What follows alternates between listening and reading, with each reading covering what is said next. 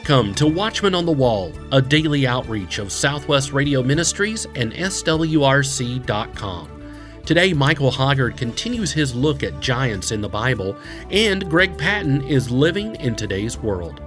Thank you, my friends. Thank you for your support of our Studio 50 project. We're currently at just over 73% of our goal. With your help, we'll be able to update our recording studio with all new equipment and software. Please consider giving a gift today. Call 1-800-652-1144 or give online swrc.com. Thank you for your support of Studio 50 and Watchman on the Wall. Pastor Michael Hoggard is back to continue his examination of what the Bible says about giants.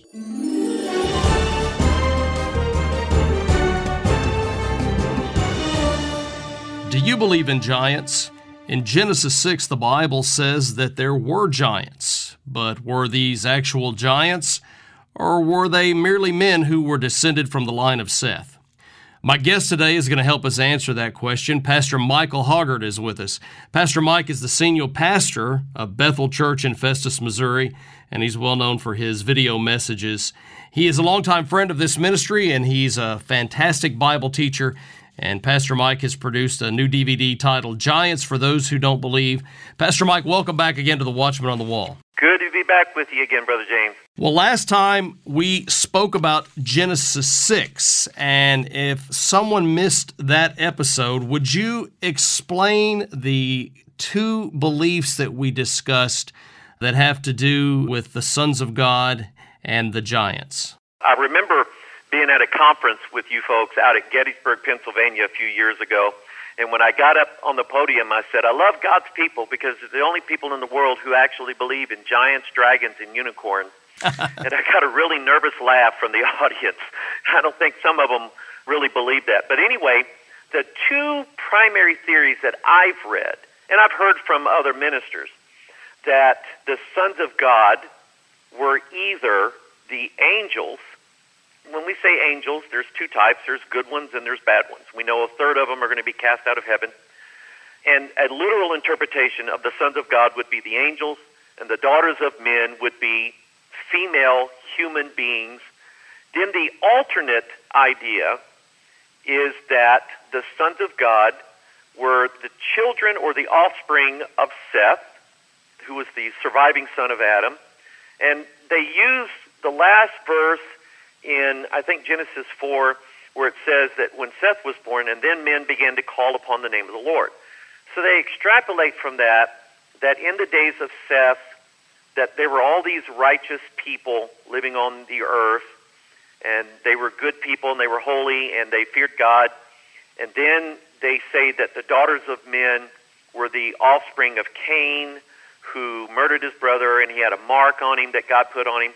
And so that it was the combination of, we would say, like Christian people marrying unchristian people. And, you know, Paul says, be not unequally yoked. And so they were unequally yoked. And God was angry about that. But again, we have in our culture, in our country, we have saved people marrying lost people all the time. It happens. It's happened in my family. It happens in our churches. We see it a lot. And I've yet to see when a saved person married a lost person that they produced a beast, that they produced a giant. So it doesn't have a scriptural answer to it.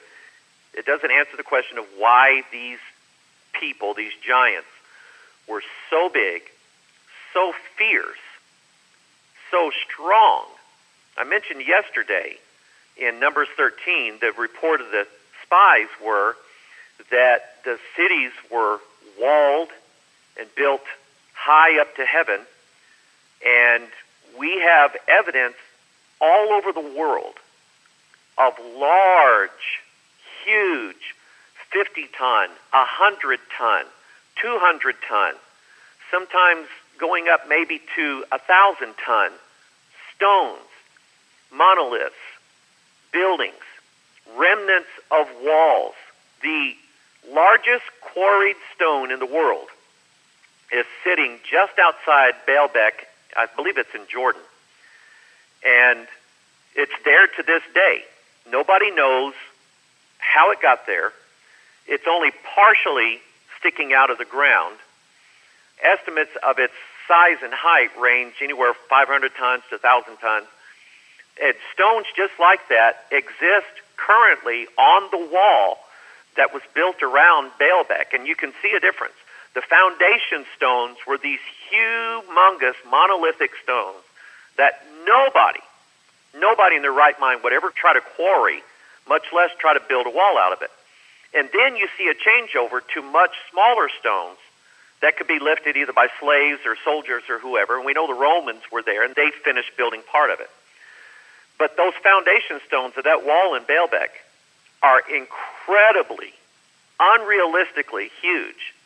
Nobody would want to tackle a thing like that unless you were of a race that had the ability somehow, some way, either by strength or who knows what, to be able to, number one, quarry those stones, number two, move them, in some cases, hundreds of miles, and then number three, place them in some of the most accurate stone masonry that's ever been seen on planet Earth. There are walls in South America that are polygonal in nature, meaning that they have, in some cases, 8 to 10 different sides to them, and they fit absolutely perfectly in with the stone next to it, as if they were laser cut by some unknown device, placed there without mortar, and so tightly that not even a piece of paper could go in between them. We know the technology of these walls was extremely advanced.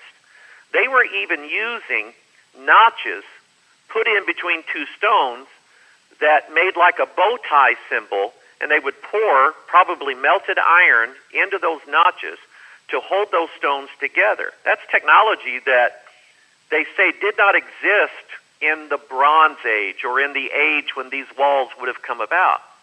And so the idea that these sons of God and these daughters of men, or these sons of God, were just mere mortal humans who married the wrong mate, it doesn't answer the question of the ability, the fierceness, the size, and the strength of these giants. And so I'm then stuck with the choice of how then could these sons of God be, according to the Bible, of the angelic realm? After Genesis 6, we next read about the sons of God in the book of Job.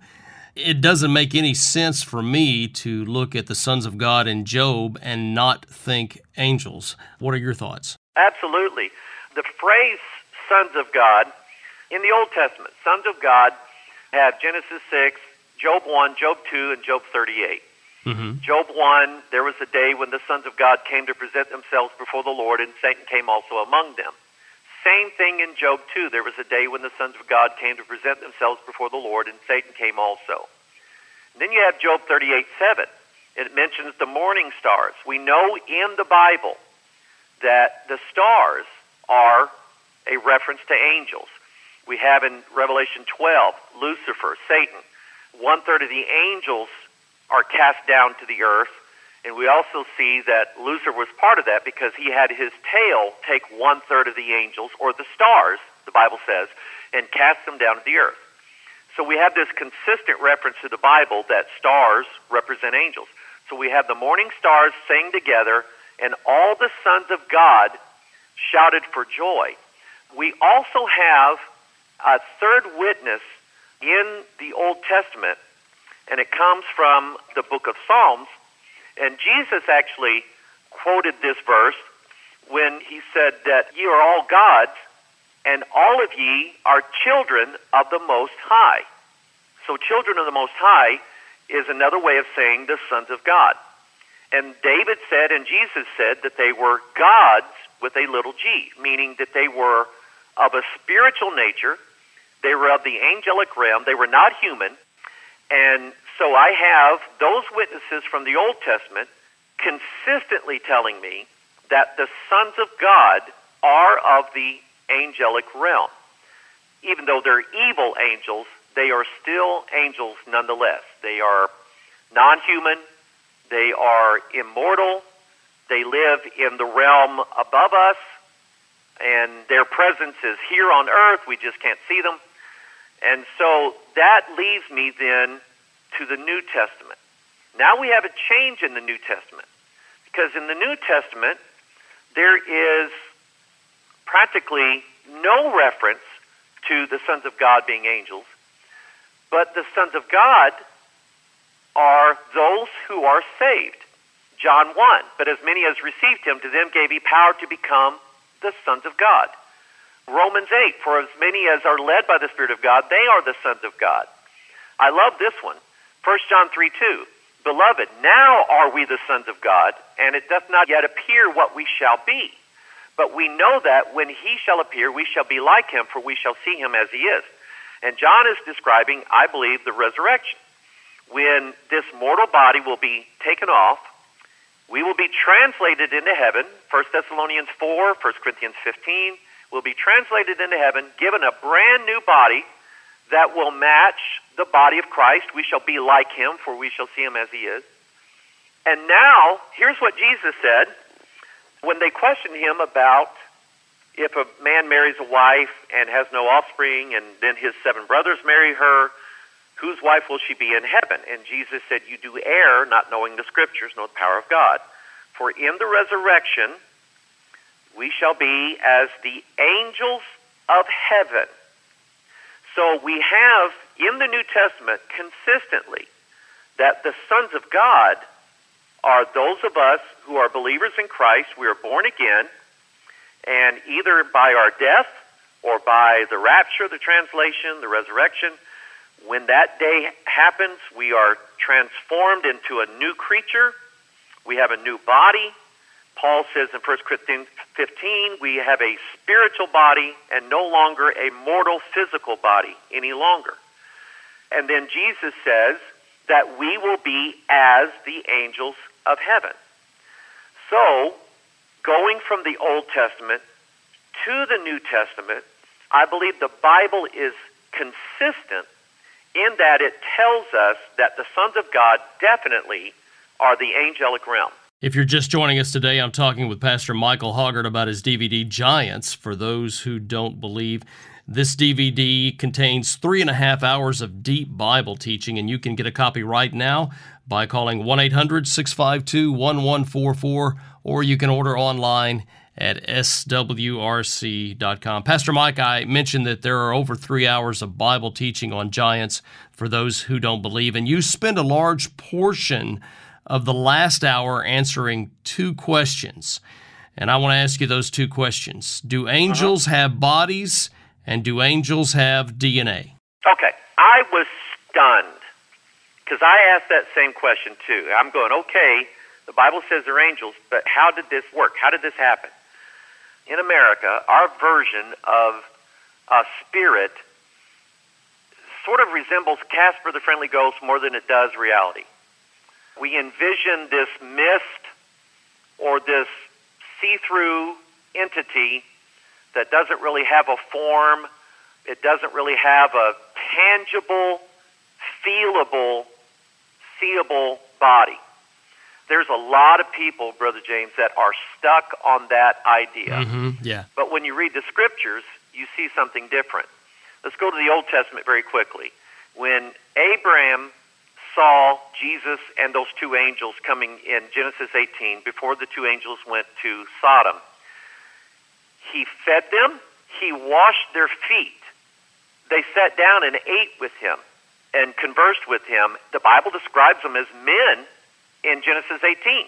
They had the body, the appearance, the feel, and the ability to eat food just like we do. Then in Genesis 19, they're very well-fed angels, because Abraham fed them. In Genesis 18, they get to Lot in Sodom, and Lot says, come in, let's have a bite to eat. He feeds them. They go into Lot's house. They sit at his table. They eat his food. The men of Sodom want to sodomize these 2 angels. They want to have their way with them. We know they're angels because the Bible says they are. We know they look like men. And, of course, these angels have the ability. They cast blindness upon everybody in Sodom, so these guys are feeling about, not knowing where they are. And in every case in the Old Testament where you have an angelic visitation on earth, that angel looks like a human. It looks like a man. Same thing with Elizabeth and Zacharias, John the Baptist's father and mother. The angel Gabriel appeared. It was a man. The Virgin Mary saw the angel Gabriel. He was in a man form. And we have really no evidence. Some people say, well, that's how they appear to us, but that's not how they really are. Well, we don't have any other biblical evidence of that. Now let me read 1 Corinthians 15. When I came upon this, to me it just opened this wide open for me. So Paul is trying to describe the resurrection of the dead, because there were some people who had questions about it. We know the Sadducees didn't even believe it. So Paul says this in verse 36, Thou fool, that which thou sowest is not quickened except it die. And that which thou sowest not the body that shall be, but bare grain. So right now, James, the body that we live in is the bare grain. It's not the real body that we're going to have when we're in heaven. It may chance of wheat or some other grain. Verse 38, here's the key. But God giveth it a body as it hath pleased him, and to every seed his own body.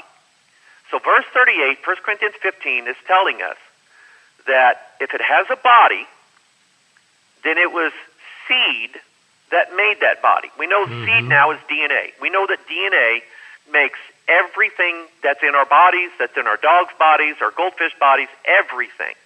Then he says in verse 39, all flesh is not the same flesh. There's a kind of flesh of men, another flesh of beasts, another of fishes, another of birds. There are also, here it is, verse 40, there are also celestial bodies. That means of the heavens, the heavenly realm. Those beings, those angelic creatures, have bodies. Go see what Ezekiel said in Ezekiel 1. He sees the cherubim. They have bodies. They have a body of a man. They had the faces of different things. He said there are celestial bodies and bodies terrestrial. There's earth bodies, there's heaven bodies. But the glory of the celestial is one, and the glory of the terrestrial is another. So right there, if we take those two ideas, verse 38, verse 40 together. Number one, celestial beings, angels, have bodies. They're different bodies, but they're bodies just the same. Number two, the Bible's telling you, if it has a body, it has seed. It has DNA. And to me then, that locks it up. That somehow, some way, these angels... Now, some will then go back to the argument that I laid out earlier with what Jesus said, that we will be as the angels in heaven, for they neither marry nor are given in marriage. I think the caveat in the two places where Jesus said that was that he specifically mentions that the angels in heaven are forbidden to marry. So let's take what Jude said, that these angels left their first estate, which was heaven. They left the glory of heaven, and they fell to the earth, because we know that's what evil angels do. They fall. We know the literal meaning of the word nephal, which is given to us in Genesis chapter 6 when it's translated as giants. The literal interpretation of that word means to fall. So these giants, to me, are of the fallen ones. They're of the fallen angels. And they passed their seed on to human women. Now, is that so unusual? We're living in a time right now where we are on the verge of hybridizing everything on the planet, including humans. We're doing exactly what God forbid the Israelites to do, and that was to gender their cattle with a diverse kind. They were not allowed to plant their vineyard, their grapes, and their wheat in the same field. God said, I don't want that. I don't even want you wearing a woolen and a linen coat. Wool is from animals, linen is from plants. He said, I don't even want you doing that. What's the reason behind it? God is dead set against the mixing of DNA from one creature of its kind to another creature of a different kind. God said no, but the angels did it anyway. Mankind is doing it, and we're in the age now where mankind is on the verge of starting to produce hybrid human beings who will, in my opinion, no longer be human.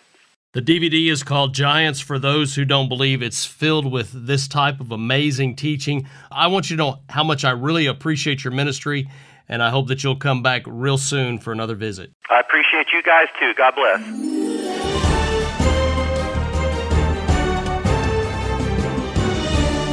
Get the complete 2-day conversation on giants with Michael Hoggard on CD when you call 1-800-652-1144. That's 1-800-652-1144. Do you believe in giants? Well, you should. The Bible confirms the existence of giants. In his dynamic presentation, Pastor Michael Hoggard examines what God's Word teaches about giants. And he answers the questions, who were the sons of God? Who were the Nephilim? And were there giants after the flood? Find out the answers to these questions and more in Michael Hoggard's Giants DVD collection. 2 different DVD sets with over 7 hours of study and insight. This DVD collection gives a complete study of giants in the Bible and Israel's encounter and war with them, their origins, and their typology, especially in regards to David's battle with Goliath. Learn about their relevance in understanding Bible prophecy. Order Michael Hoggard's Giants DVD collection when you call 1-800-652-1144. That's 1-800-652-1144, or order online, swrc.com. Greg Patton is here now with another story of living in today's world. Have you stopped and thought recently, or have you ever thought about the providential working of God in your life? I believe God has spared me more than once. The Bible says that God knew me before I was formed in the womb. What did he do after that? I mean, before I was saved, did he look after me, do you think? That is an interesting question.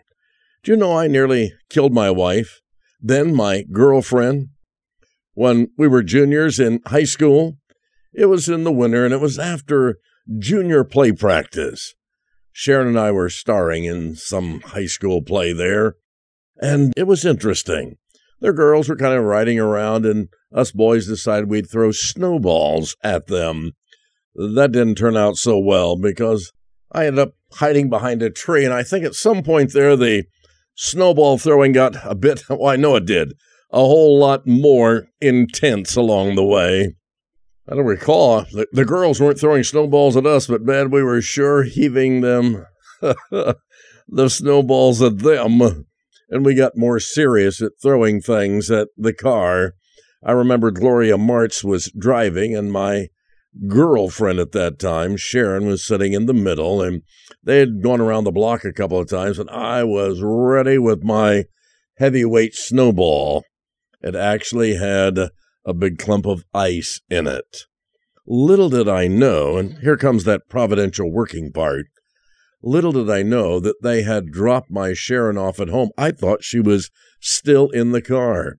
So here it comes up the hill, and I heave my snowball.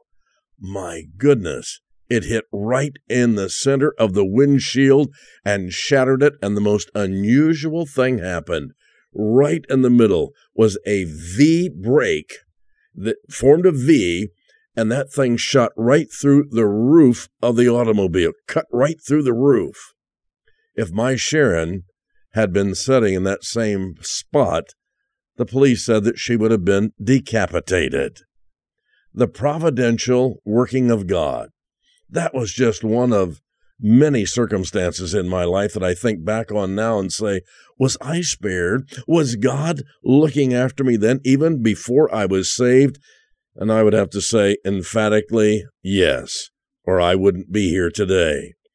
On another occasion, in a drunken stupor before Jesus, I came home and found out that a police officer had said something vile about my wife, and, well, I just loaded up my rabbit gun, a 20-gauge automatic Browning shotgun, and I headed down the street. He only lived 2 blocks from me in New Haven, Indiana.